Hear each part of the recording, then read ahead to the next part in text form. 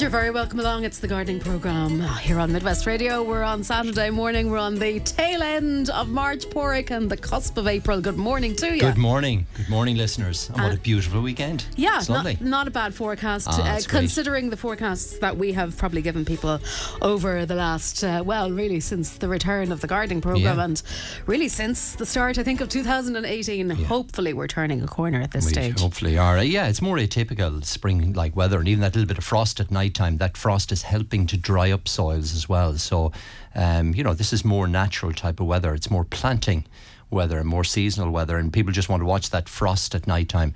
It's still getting down to kind of -1, 0, yeah, -1. Actually, there was a tiny bit on my cart this morning. Yeah. When I know that was much earlier. Yeah. And it wasn't really very much. But no, it's only a grass frost, really. Yeah. But if you have any little tender plants, say in a greenhouse or tunnel, do keep them covered. But look, it's fantastic weather promised for the next few days. So I thought we might just start with some of the things that people can do over the Easter weekend with people being off.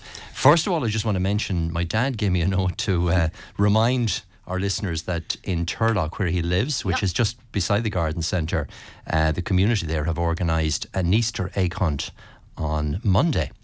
And there's lots of things going on Easter Monday. The Easter hunt is from 3 p.m. and it's a children's Easter hunt, so that's in the grounds of the museum. And also there's lots of activities going on in the village itself. So they've got a petting farm and music and face painting and lots of other activities going on. So if people around the area, particularly on Easter Monday, particularly for children at 3 o'clock, they're having that Easter egg hunt in Turlock Village. And also in our own garden centre, we have the pet farm as well over the Easter weekend.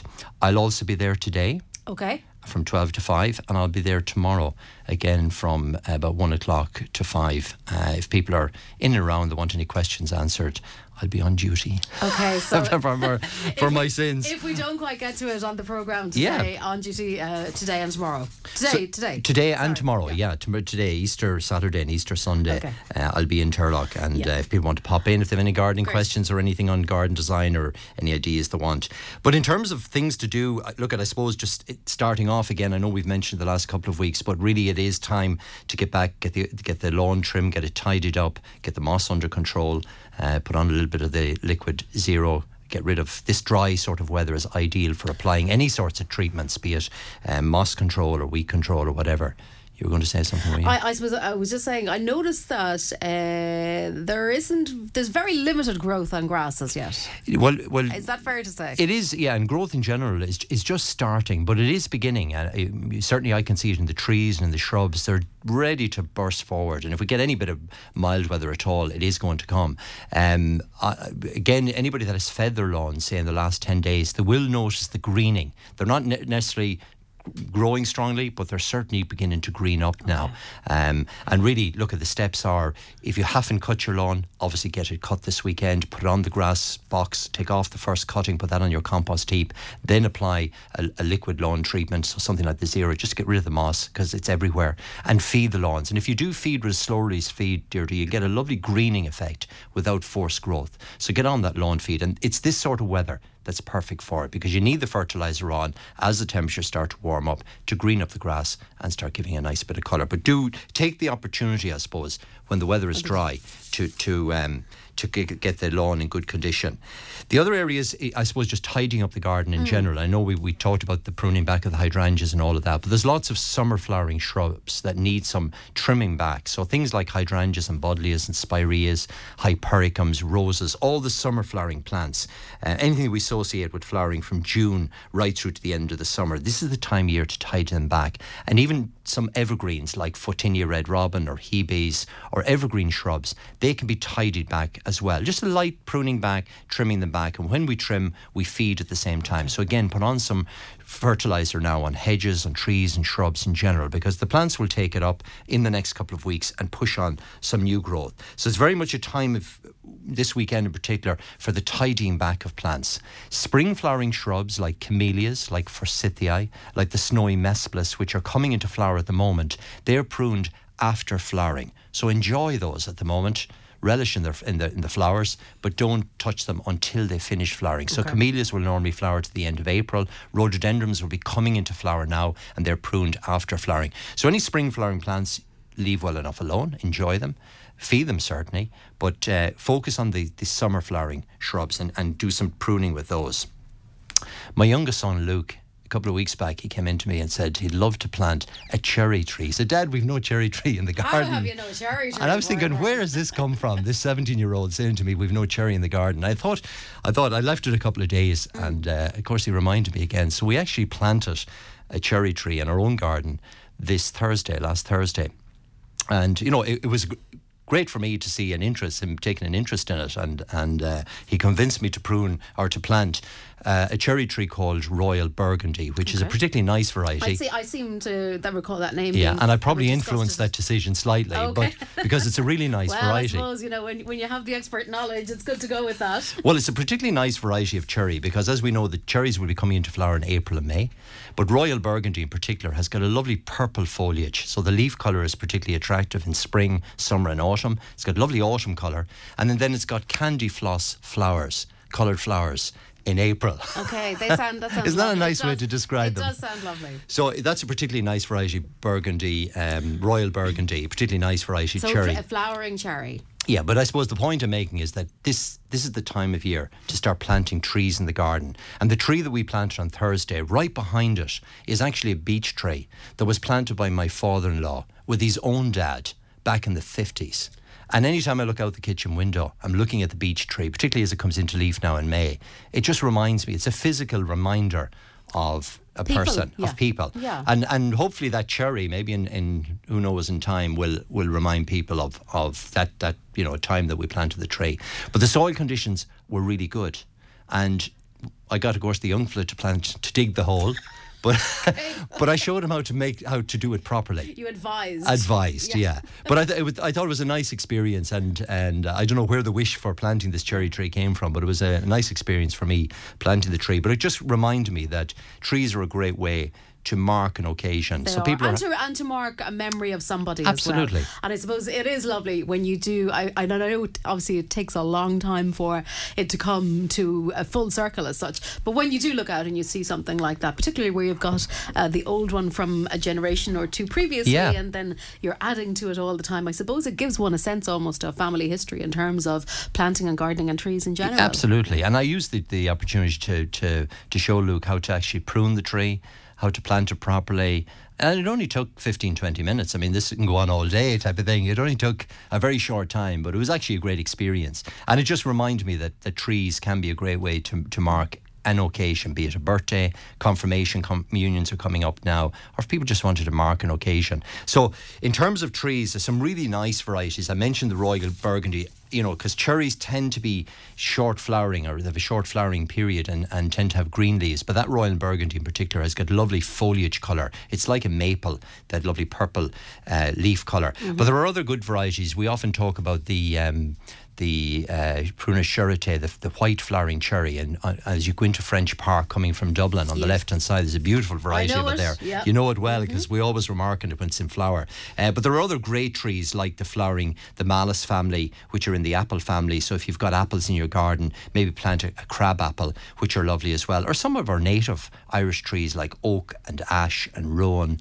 and holly, and the yew tree or the strawberry tree or Buetis unido, which is native to Ireland. You see it down in Killarney. It likes acid soil and produces little edible fruits. They're not strawberries, but they're like a strawberry, and that's the way it gets its name. So really, and what surprised me actually, that the soil conditions were perfect on Thursday for planting. You know, so it's actually, and things have dried up remarkably well. So it's not as wet as it was then. It's not, no. So certainly the planting of plants, coming into confirmation, communion time, people are very busy, and generally the questions we get at this time of year is around colour and what can they put in to add a bit of colour. And it's actually a great time of year as we come into April, because the spring plants are still in flower. The polyanthus and primulas and daffodils and tulips are all still blooming. And some of them haven't even come into flower yet, I suppose, because things have been a bit cold. Exactly. Plants like wallflowers. I brought you actually in a variety of wallflower there. It's one of the dwarf varieties, and there's a fantastic scent of wallflowers, but they can be planted at this time of year for colour for April and May. But also a lot of the summer flowering plants are coming available at the moment. So I noticed some lovely osteospermums, things like Sonnetii, even the first of the geraniums are beginning to come available. So we're in that time where spring is meeting summer in terms of gardening. So there's a huge amount of colour available at the moment for pots and containers and window boxes. So if people have any special occasions, confirmations, communions, whatever, weddings, whatever, this is a really good time to plant up some pots and containers, and it's an easy time to get colour. In the veg garden, again, we're coming into the time of year for planting veg, and I thought I'd feature kale because it's a vegetable we generally associate with winter time. But if it's planted at this time of year, and the plants are available now, there's a lovely variety called Black Tuscany, which has got very, very dark green, nearly black foliage.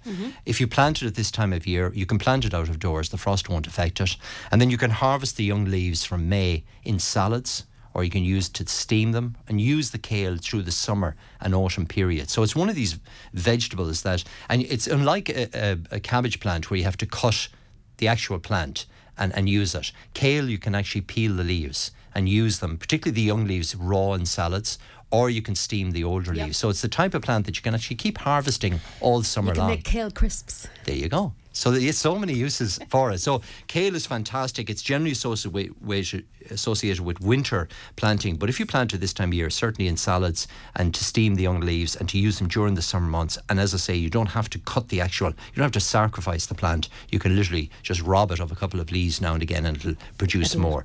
So, and it's very, very easy to grow. But in general, all the veg plants are available. The cabbages, the broccoli, Brussels sprouts, calabrese, they're all ready for planting now. Onion sets, shallots, all the sweet potatoes we talked about before. This weekend is really, for me, that would be the start of the vegetable garden season. Tomatoes, again, if you want a really easy, I always say that and actually Luke said it to me on the way up in the car. He mentioned to me about, one of his teachers had mentioned about somebody she knows that gives their children cherry tomatoes rather than sweets. And I was saying to him that cherry tomatoes are actually very, very sweet. They're full of natural sugars. They are delicious, yeah. So there's a great variety called Red Profusion, which is a really easy variety to grow. People think that tomatoes can be difficult to grow, that you have to tie them in, and some varieties you do. But Red Profusion is one of these plants that you literally just put 3 plants into a big old pot of compost and leave it alone.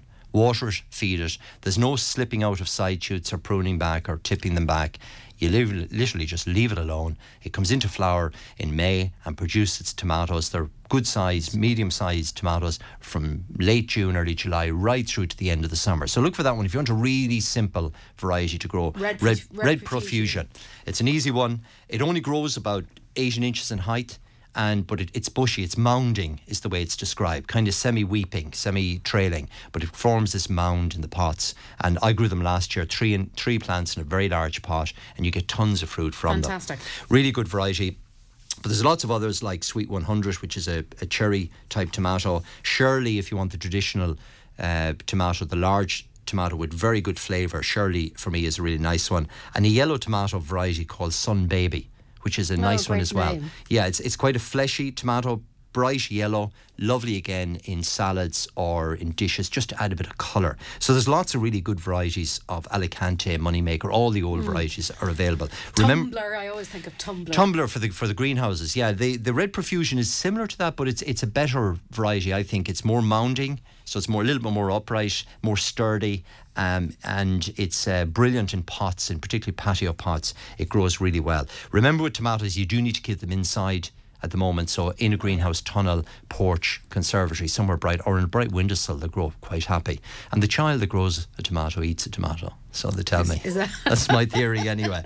So certainly, vegetable plants, tomatoes, things like chilies, peppers, those sort of plants you start planting indoors now in tunnels, greenhouses. Hedging plants, again, trim them back, tidy them up. I trim my own hedges during the week, so trim back all your laurel hedges, Escallonia, Gristlinia, any of those, tidy them back now, give them a bit of feed, and that'll green them up. Don't leave them until May, because you're cutting off all that growth that it produces over the next couple of weeks. So trim them now, tidy them up. It's also a really good time of year for planting hedges. And we're coming nearly to the end of the bare root season, so if you've got bare root plants, get them in this weekend if you can. Beech, laurel, try and plant them over the next week or 10 days because it's going to be too late very soon.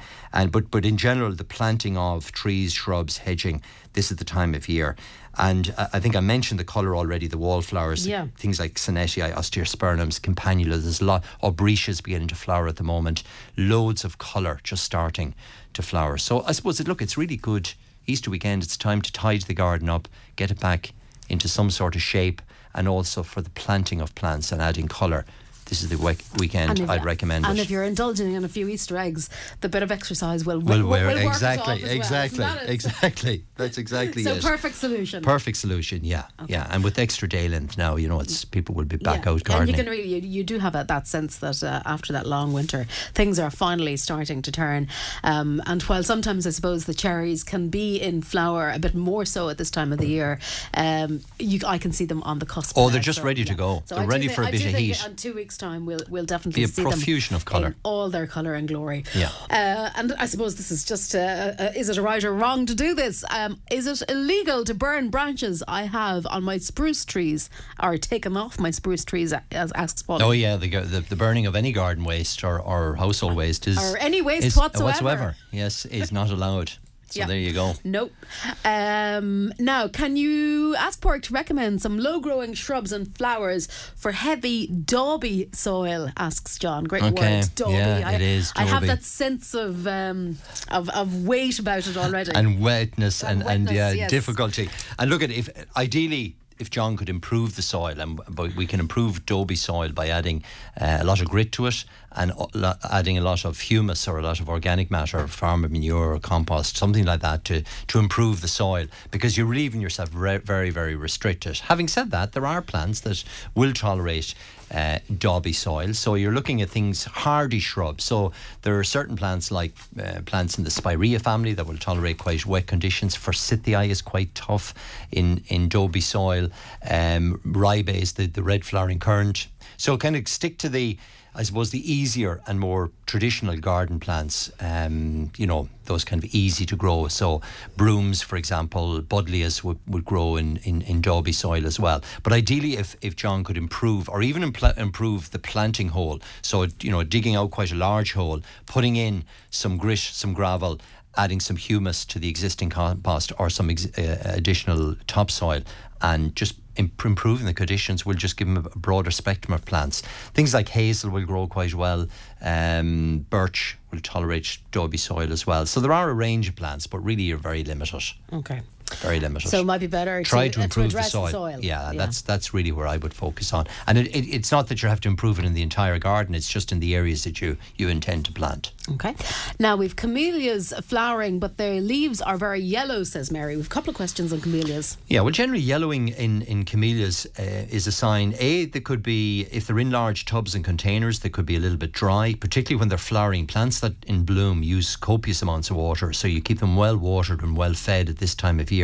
So liquid feeding liquid feeding through a watering can will get them really nice and moist, but it'll also feed them as well and bring the colour back into the plant. Because you remember, when any plant is flowering, it's putting all the energy into producing blooms. So, and all the moisture is put into the producing of the blooms as well. So regular watering, regular feeding, you can get a specific ericaceous fertiliser for camellias. And it's a good idea to feed. The main time to feed camellias is from now till midsummer, because after flowering, they produce new growth, and on that growth they produce new flower buds. So you're preparing them for next year. So the feeding of camellias and rhododendrons and azaleas is always done just after flowering and during the early summer months. And they are a woodland plant, so they like to be quite moist. Okay. And another question, just wondering, in general, is it safe to feed azaleas and camellias when in flower? I fed, that's an azalea last year in flower, and it went black. Right. Well, remember that lots of the fertilisers can be caustic, and if it gets on the leaf or the stem, or it can physically damage the plants. Go for a slow release fertiliser, and there is a specific one for ericaceous plants. These are lime hating plants. So things like rhododendrons, azaleas, camellias, any of those plants like a lime-free soil, and you can get a slow-released ericaceous fertiliser. It's small little pellets. You simply put it on the surface of the soil, and over the summer period, they slowly release back into the soil and feed the plant for up to 6 months. So look for a little tub of that, shake it around the base of your azaleas, rhododendrons, and do it now, because the plants will benefit from it in terms of the flowers and in terms of the foliage. Now, can we ask Pádraig, somebody put 0 on their lawn last Saturday to burn moss, but it has not changed colour. They're wondering, should they spray it again? Thanks. Okay, well, if you follow it, remember what 0 is going to do. It doesn't discolour your lawn, so it doesn't turn your lawn black. So I'm wondering, listener, have you got moss at all? Well, that's a very good question. Now, I'm assuming they have, because every lawn has moss. Now, remember that 0 should be put on through a watering can or sprayer. A sprayer, ideally, at 1 part 0 to 10 parts water. And ideally, it should be reasonably dry. There can be dew on the ground, but you want an hour or two of reasonably dry weather when you're putting it on. So it gives it an opportunity for the moss to soak it up and for it to work. It works very rapidly. So 0 will work within a couple of hours. So, I mean, if it was sprayed last Saturday and there's still no results, my advice is really to treat the lawn again. But make sure you put it on at the 1 part 0 to 10 parts water through a spraying machine. A day like today is absolutely ideal because it's dry. And if you put it on this morning, say 10 o'clock, by 4 o'clock this evening, the moss should be absolutely dead as a doornail. You'll nearly see it. Yeah, you've used it yourself. By the time you get to the end of the garden, you turn around and go, oh, goodness me. It does work very quickly.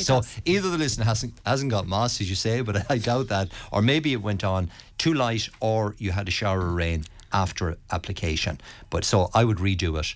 Because it's very, very effective. I mean, you'll be very happy with it. Also, you'll notice that it greens up the lawn.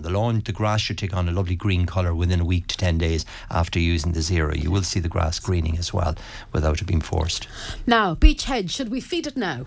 Yeah, no, beech doesn't come into leaf until the end of April, so it always looks a bit dead at this time of year, and it's one of the times it's actually hard to sell beech at this time of year. It actually turns people off beech, which is a pity. Is it because it looks like the leaves are dead there for such a long time? That's exactly it. And people are looking at, no, that's not for me. I need a bit of greenery. And they'll go for laurel, or they'll go for something else. So, and I still think it's one of the best hedging plants. It's so easy to grow. It gives fantastic colour in the garden. For me, it signals the seasons. It tells you when spring is coming and when autumn is coming, because it changes colours so well. But so many people say at this time of year, no, I don't like beech. It puts them off. So people can be a bit impatient at this time of year because it is the end of April before it comes into leaf. But in terms of feeding, yes, you can apply a granulated fertiliser, something like the Osmo Pro 6, over the next couple of weeks. There's no immediate rush. Most garden shrubs will be coming into growth, but remember, beech has another 3 weeks to go yet. So over the next week or two, by all means, feed the beech. Also remove any weeds. It's a good time of year before it comes into leaf. If there are any weeds there, to scuffle them out with a garden hoe and tidy them up. You could also give the beech a light trimming.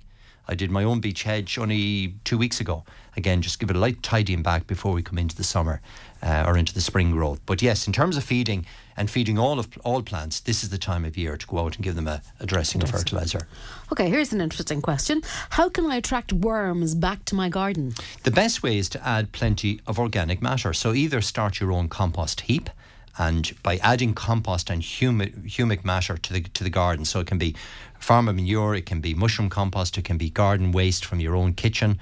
Anything that has organic matter in it will attract the worms, because that's what they feed on. They'll come up during the winter period in particular and pull that organic matter back into your soil. So it's a great way to encourage earthworms back into your garden again. So organic matter, we don't use enough of it. I mean, for years people always had a tillage spot. All the organic matter from the farm yard went out into that area, and that encourages, and that's effectively what the earthworms feed on. And if we don't have organic matter in the soil, they'll go elsewhere. They move on.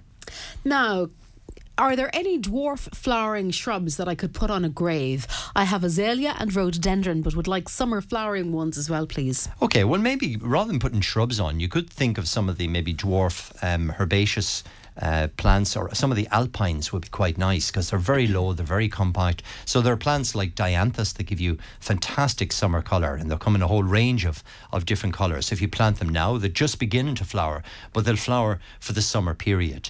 There are some of the saxifrages, again, just coming into flower at this time of year, which would give a nice bit of colour. Campanula, the plant that we mentioned earlier, the blue campanula, again, that flowers for the summer. It stays very low and compact, and it's perfect for grave situations because generally speaking, they tend to be in windy areas that can be quite open, so you need something hardy and low growing.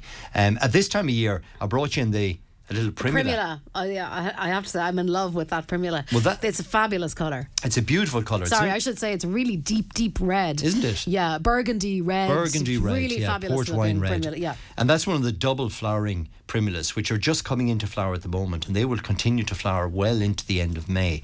This is a variety called Valentine. But appropriately enough. But they come in a whole range of different varieties. But in height, it's only about 6 inches tall. Yeah. It'll grow to about a foot in diameter, and it'll keep that very compact shape with loads and loads of flowers, with all the flower buds yet to come out of it. It'd be a lovely plant, you know, for a kind of a pot beside the front door or something like that, where you're looking to bring in a bit of colour. A bit of colour, a bit of richness. Really gorgeous. Yeah, and it contrasts really nicely against the green foliage. So that's called Valentine. It's the double flowering primula. The fact that it has double flowers means that it doesn't produce any pollen, which means that the flower lasts longer, because it doesn't fertilise itself. So the double flowering, was it primrose or something that we had a couple of weeks ago? We had a blue one. Yes. Yeah, is blue. Is that the same principle? Same family. It was a blue variety with the same double flowers. So generally many double flowering plants, they're disliked by bees, first of all. So if you want bees in your garden, you don't plant these. Okay. But because they're double flowering, they've actually taken the pollen, and the pollen basically from the flower are gone. So it means that the flower is sterile. And the flower then lasts longer because it doesn't reproduce. It's not seeking to extend its own life. Exactly. As such. Any flower that let's say the wallflower here is a single flower. So when it produces seed, its job is finished. So it just goes to seed and stops flowering. Whereas the double flowering ones, you often see it with camellias, they've really big double flowers, or roses have many varieties, are bred to just have a fantastic, spectacular flower. But there's very few stamens or no pollen produced basically with the plant, and it tends to last longer.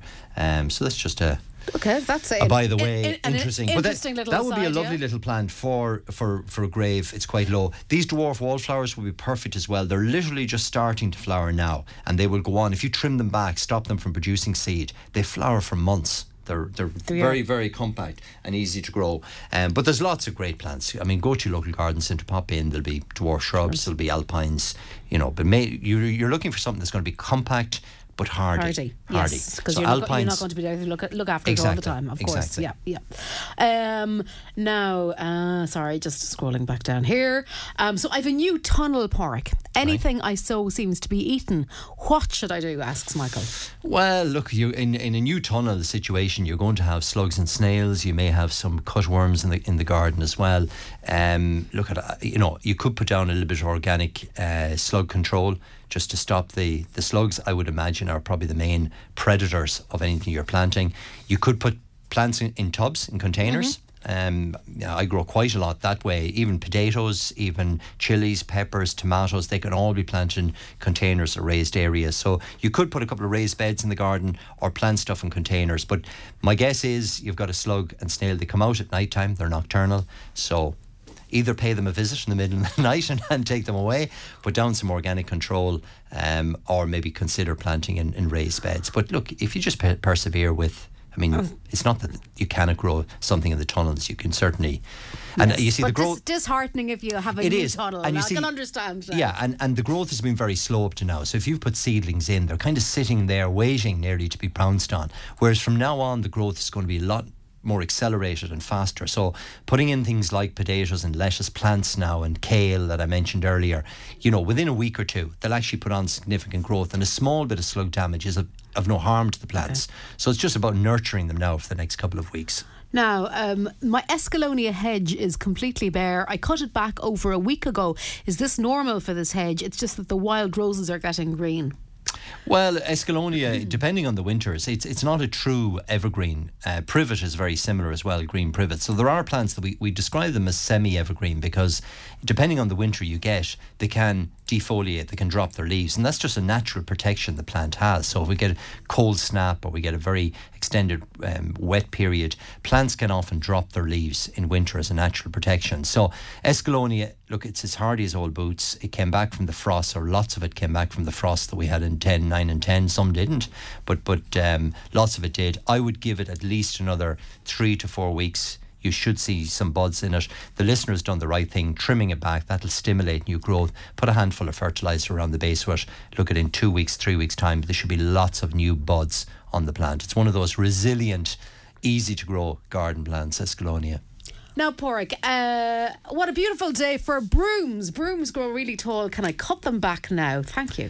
Well, remember with brooms, depending on what age the plant is, they don't like hard pruning back. So light pruning can be done with brooms, but they're going to be coming into flower in the next couple of weeks. So enjoy the flowers, then remove maybe 6 to 12 inches of growth. But don't go back into hardwood with brooms because they don't have the ability, like some plants, to reshoot again. So light pruning is better done with brooms, but immediately after flowering. Remember what I said about spring flowering plants.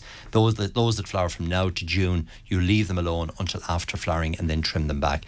Brooms aren't terribly long-lived as well. So if you get kind of 4 to 6 years out of a garden broom, you're generally doing well. Right. After that, they get a bit untidy and they can fall over and so on. So now, trimming the back certainly rejuvenates them and tends to extend their life period, but prune them lightly. Okay. And after flowering. Bottle brush shrub looks dead, but not sure. All the leaves are brown. Do you know the plant, the bottle brush? I'm trying to place it and I can't. Remember the old bottle brushes that I do remember. You'd certainly remember them. Oh, that's so unfair. Thank you very much. So it's the old glass bottles, this little brush. The white with the white bristles on it. That's the one. Yes. So there's a plant called Callistenum, which comes to us from Australia. And basically it's called the bottle brush plant because it's produced these vivid red bottle brush flowers, exactly like the old bottle brush for cleaning the glasses. Okay. So that's the way it gets its name. It is semi-tender. So it does well here in the west of Ireland until we get very cold weather, and then it can suffer a bit and then come back a bit. So it is one of these plants that needs a little bit of TLC. It likes a sunny location, free draining soil. So my advice really is leave it alone at the moment. You could give it a light trimming back because it's summer flowering, and give it a feed. Put on some of the Osmo Pro 6 or a tree and shrub fertiliser now to green it up. But it does like a bright, warm location against a wall or maybe in a pot, somewhere like that. Don't put it in an exposed area. It tends to get battered and bet, and it dislikes heavy, wet soil. So, right. Look, it's probably a little bit of wait and see. It tends to get damaged over the winter every year anyway, bottle brush, and then comes back. So I'd give it another couple of weeks yet and give it a bit of feed just to move it on.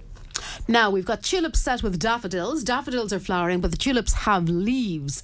But there's no sign of flowers yet, says Teresa. Yeah, and tulips aren't as resilient as our old friend the daffodil. I mean, the daffodil can live for years and years and years and flowers every year reliably unless you cut it back too early. Tulips are short-lived plants. So if we get 2 to 3 years out of tulips, it's generally as much. They tend to get exhausted and tend to die away. So they're the type of plant that need to be planted every couple of years.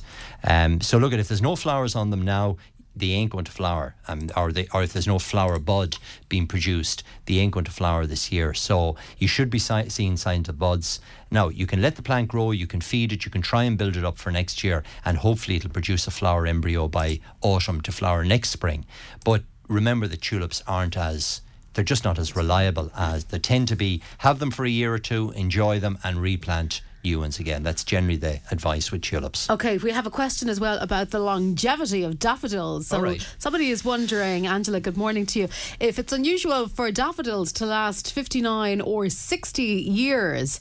And just out of curiosity. Yeah, it's not unusual, but it is fantastic, isn't it? I mean, there you go. I mean, and daffodils, what happens over time is that the bunches tend to, fill up the space that's provided for them, and the flowering can start to reduce. So it's a good idea every couple of years, or maybe every 5 to 7 years, to dig them up and transplant them, and you give them a new lease of life because you're giving them more space to develop. But daffodils live forever, really. I mean, they're so resilient and so easy to grow.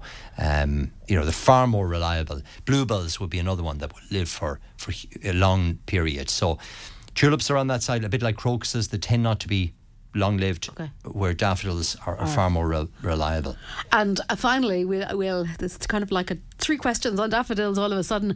Moving daffodils. So Catherine has daffodils, wondering about moving them to a different position in the garden while they're in growth. Now, they're not in flower yet, these particular daffodils. Well, you can move them. Now, the only thing in moving them, and as I always say with bulbs, we move them in the green. So when you've green foliage on them, that's time to dig them up and transplant them. What you'll find is they'll tend to kind of fall over a little bit for a day or two and then perk themselves back up again. So you can move them, and the weather conditions at the moment are ideal for transplanting them. So if you want to move them now, by all means do, or you can let them flower and then move them afterwards. And if anybody has to move daffodils in particular, generally after flowering is the time to dig them up, split them, transplant them to new areas. Snowdrops could be done at this time of year. Crocuses can be transplanted as well at this time of year, and bluebells. All of those bulbs can be moved in the green quite safely. Okay, lovely.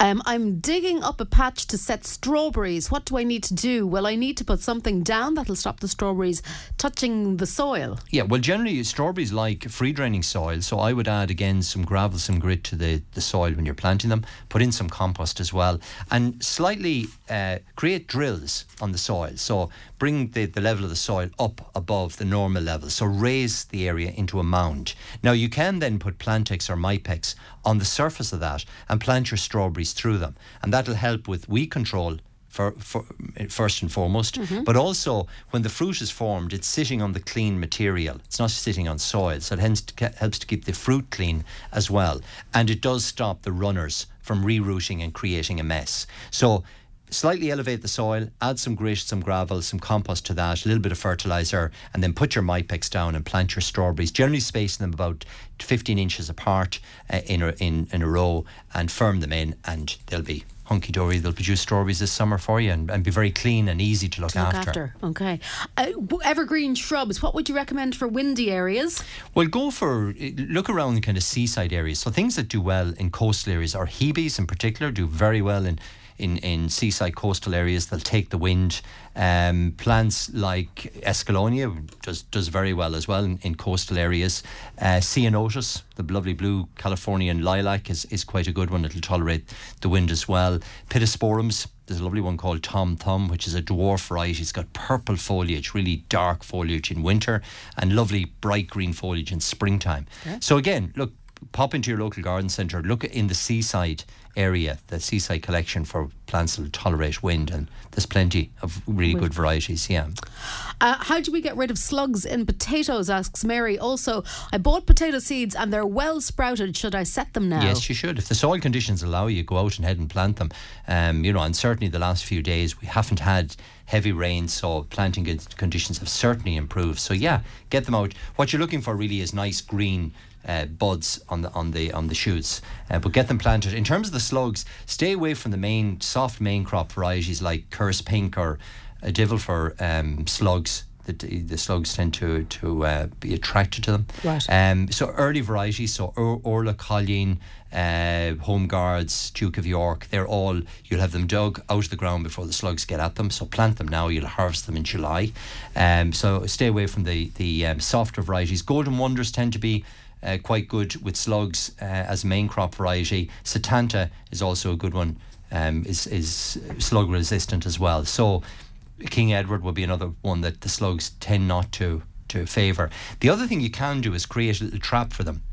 So you could take some regular varieties of Curse Pink, cut them up into pieces, and literally leave them along the soil area. The slugs will be attracted to them, and you can literally just take them. So it's like a decoy. It is, the slugs will be attracted to them. You can lift them and dump them. But look, my advice really is go for varieties that are early. You tend to slugs aren't a problem with any of the early varieties. Records will be good as well. Any of those really early varieties that you're digging in July. Okay. I planted a Portuguese laurel last August. I'm wondering, what do I feed it now, asks Martin. Well, give it a light trim back, Martin, first of all. So kind of even it off. I'm talking maybe a couple of inches off the sides and off the top. That'll stimulate it to kind of fill in and thicken up. And give it a dressing of the Osmo Pro 6, a tree and shrub feed, just a handful to each plant. Repeat that maybe in 6 weeks' time, and that'll keep the Portuguese laurel. It's not very fast growing anyway. It's a very nice evergreen hedge, very compact, easy to trim. So feed it now, feed it again about the middle of May, and that's all you need, and a very light trim on it. Here's an interesting one. Can I sow mistletoe now, and where can I get it? Well, you take it from the berries, so it's actually sown just after Christmas. January, February is the time of year. What happens basically in the wild, it grows as a wild plant. It's parasitic. So generally grows in ashes or oak or any broadleaf tree. And the birds actually take the berry, they eat the berry. And because the berry is sticky, the birds actually wipe their beak on the branches of trees, spreading the seed of mistletoe. So that's the way it's actually propagated. So you need to get the berries, and the berries are only available in springtime. So it's normally, January, February, as the berries are ripening. You collect the berries. All you do is make an incision in a branch of a tree, put the berries, squish up the berry. The berry has the seeds in it, and you literally put it under the skin of the bark. The seed starts to grow. It feeds off the tree, and it produces this kind of greeny, Never like a knew fern. that. Yeah, ferny tree. I remember when I trained at the Botanic Gardens, we had a walnut tree in the grounds, and it was full of mistletoe. So the job for the students was to go up at Christmas time, cut the mistletoe and sell it in Dublin over the Christmas period. So that's the way it's grown. The birds actually spread it. That's the way it's actually spread in the wild. And it grows here in Ireland very, very well. It grows in any of the broadleaf trees. But you can, if you get the berries, but the berries are only available at kind of late winter. Christmas, January, February time. That's the time to propagate it. So give it a go. Or if you know somebody with some of the plants, just get some of the berries in the winter period. And just stick them literally under the bark of a tree. Make a small incision and put the seed in there, and it'll start to... So, and no minding required. There's no minding, because it actually, the tree feeds the mistletoe, and that's the way it grows. Excellent. Now, Pádraig, I've one apple tree and one plum tree. They're 10 years old. They flower every year, but the wind takes the flowers off. I've never trimmed them. What can I do with them? Well, first of all, they're a bit lonely. One apple and one plum. So look, they need more. They do. Apples are generally planted in groups of 3. Some are self-fertile, all right, but you're better to have 2 or 3 different varieties planted together to cross-pollinate. Now, I did mention at the start of the programme about planting trees and the Malus family. Anything in the Malus family, like there's a lovely tree called Gorgeous, which has beautiful red cherry-like fruit in the autumn. It's in the apple family, and it's a great pollinator of our other apple trees. So places like Bulmers that grow the Bramley seedling apple will often bring the Malus tree in flower to help pollinate the Bramley seedling apple. So you could plant an ornamental crab apple to pollinate your apple tree, or put in some new varieties of apples. James Grieve is a very good pollinator, which is quite a nice one. Elstar is another really good one for pollinating trees. So I would put at least another 2 varieties of either crab apple or apple trees into the garden. Plums tend to be fertile. Now, they do take a number of years to fruit, often up to 5 or 6 years to fruit. And it does depend, when they're in flower, what the weather is like. So if we get a cold spell, they tend to flower early. And if we get a cold spell, pollination doesn't always happen. But again, if you have a second plum tree in, it helps. Now, John is in Swinford, and he's wondering, is it too late in the season to replace a Lelandia hedge that is frost burnt since 2010? Wow, is it too late? So what, we're 8 years on. Well, it depends what John means by replacing. I mean, if in terms of cutting it out and removing, giving up the ghost on it. Yeah, I think look, then this would be a great time of year to actually take it out completely. So you could certainly do it at the moment. You can, of course, and if you cut Lelandia to ground level, it won't reshoot again. So it's not one of these trees that'll spring back up again. So by cutting it to soil level, effectively kills the tree. Now, you can put something like root out onto the old stumps just to help them to aid the rotting process, and you can plant an evergreen hedge, something like the Portuguese laurel or Elaeagnus, or something in between the leyland stumps to form a new hedge. But 8 years on, no, I think it's probably timely. Yeah, okay. It's timely. Now, we have a family wedding next year and would really like to have a proper garden. Sadly, the best way to describe it is a wild field that gets the grass cut every now and then. Right. Few bushes, best way to describe them, but they don't look all that great. So, don't know where to start, hoping that this might give me a bit of get up and go, and perhaps we might be able to put a bit of shape on things. Well, look, where does one start? Well, I tell you, something that the listeners, like, we could help them out on this. If that listener took some photographs of the garden, to maybe 6 or 8 photographs, send them in, either pop into the garden centre today or tomorrow. I'll be there and I'll have a look at them for you, and we can help them in helping to design, you know, actually show you. We do I think a photo visualization, which is basically taking a digital photograph from your phone and being able to superimpose plants, so we can show you what it would look like next summer if you plant a particular area. So that might be one way of helping out. Okay. But in terms of summer flowering plants, I mean, go for things that are going to be easy, like hydrangeas, budlias, that will grow quite fast. Hypericum, the yellow St. John's wort, would show a lot of colour during the summer period and be quite vigorous and grow quickly.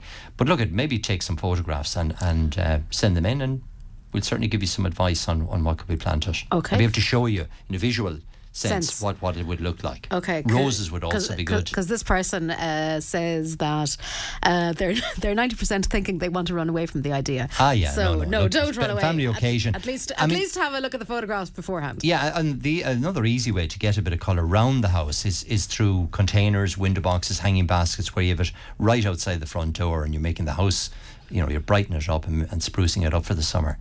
Okay. I've planted a bare root raspberries and red currants in a bucket style pot. Okay. In a bucket. Should I leave them in the pot for this year, or will I plant them into the ground in a couple of weeks as the weather gets better? Yeah, well, I would look at pictures. You can leave them in the pot certainly for this year if you want. Now remember, you're going to have the hassle of watering them and feeding them during the summer months, particularly as they come into leaf, and they will bear some fruit this year. So whilst they're fruiting, you're going to have to keep them well watered. Ideally, I would plant them straight into the garden soil, and I would do it now. Don't be waiting for them to sprout, because you're going to be only disturbing them again in a couple of weeks' time. So raspberries and blackcurrants are very easy to grow. So my advice really is get a nice clean bit of soil, put in some fertiliser and compost, get them into the soil now, plant them, and they'll root away, and you'll get some fruit this year. Okay, and last question, Pádraig, and we'll do this quickly. I bought a dwarf apple tree 2 weeks ago, and due to circumstances I can't plant it for another 3 weeks. Am I too late to plant it then? No, if it's in a pot, you can plant it at any time of year. So just leave it where it is, keep it in a sheltered spot. It's just beginning to break bud. So as long as it's not a bare root plant. If it's a bare root, you need to stick it in somewhere immediately. If it's not, then it'll be perfectly happy in the pot for the next 3 weeks. Just keep it watered. Okay, perfect. We're going to have to leave it there, I'm afraid. So remember, I'm in the garden centre from 12 to 5 today, and I'll also be there tomorrow from 1 o'clock through till 5 as well, if people want to drop in, and if particularly that listener wants to bring in some photographs. That's what I'm there for. That's great stuff. Well, there you go. Open invitation. Thank you very much indeed, Pádraig. More from gardening. If we didn't get to your question, incidentally, today it was quite busy.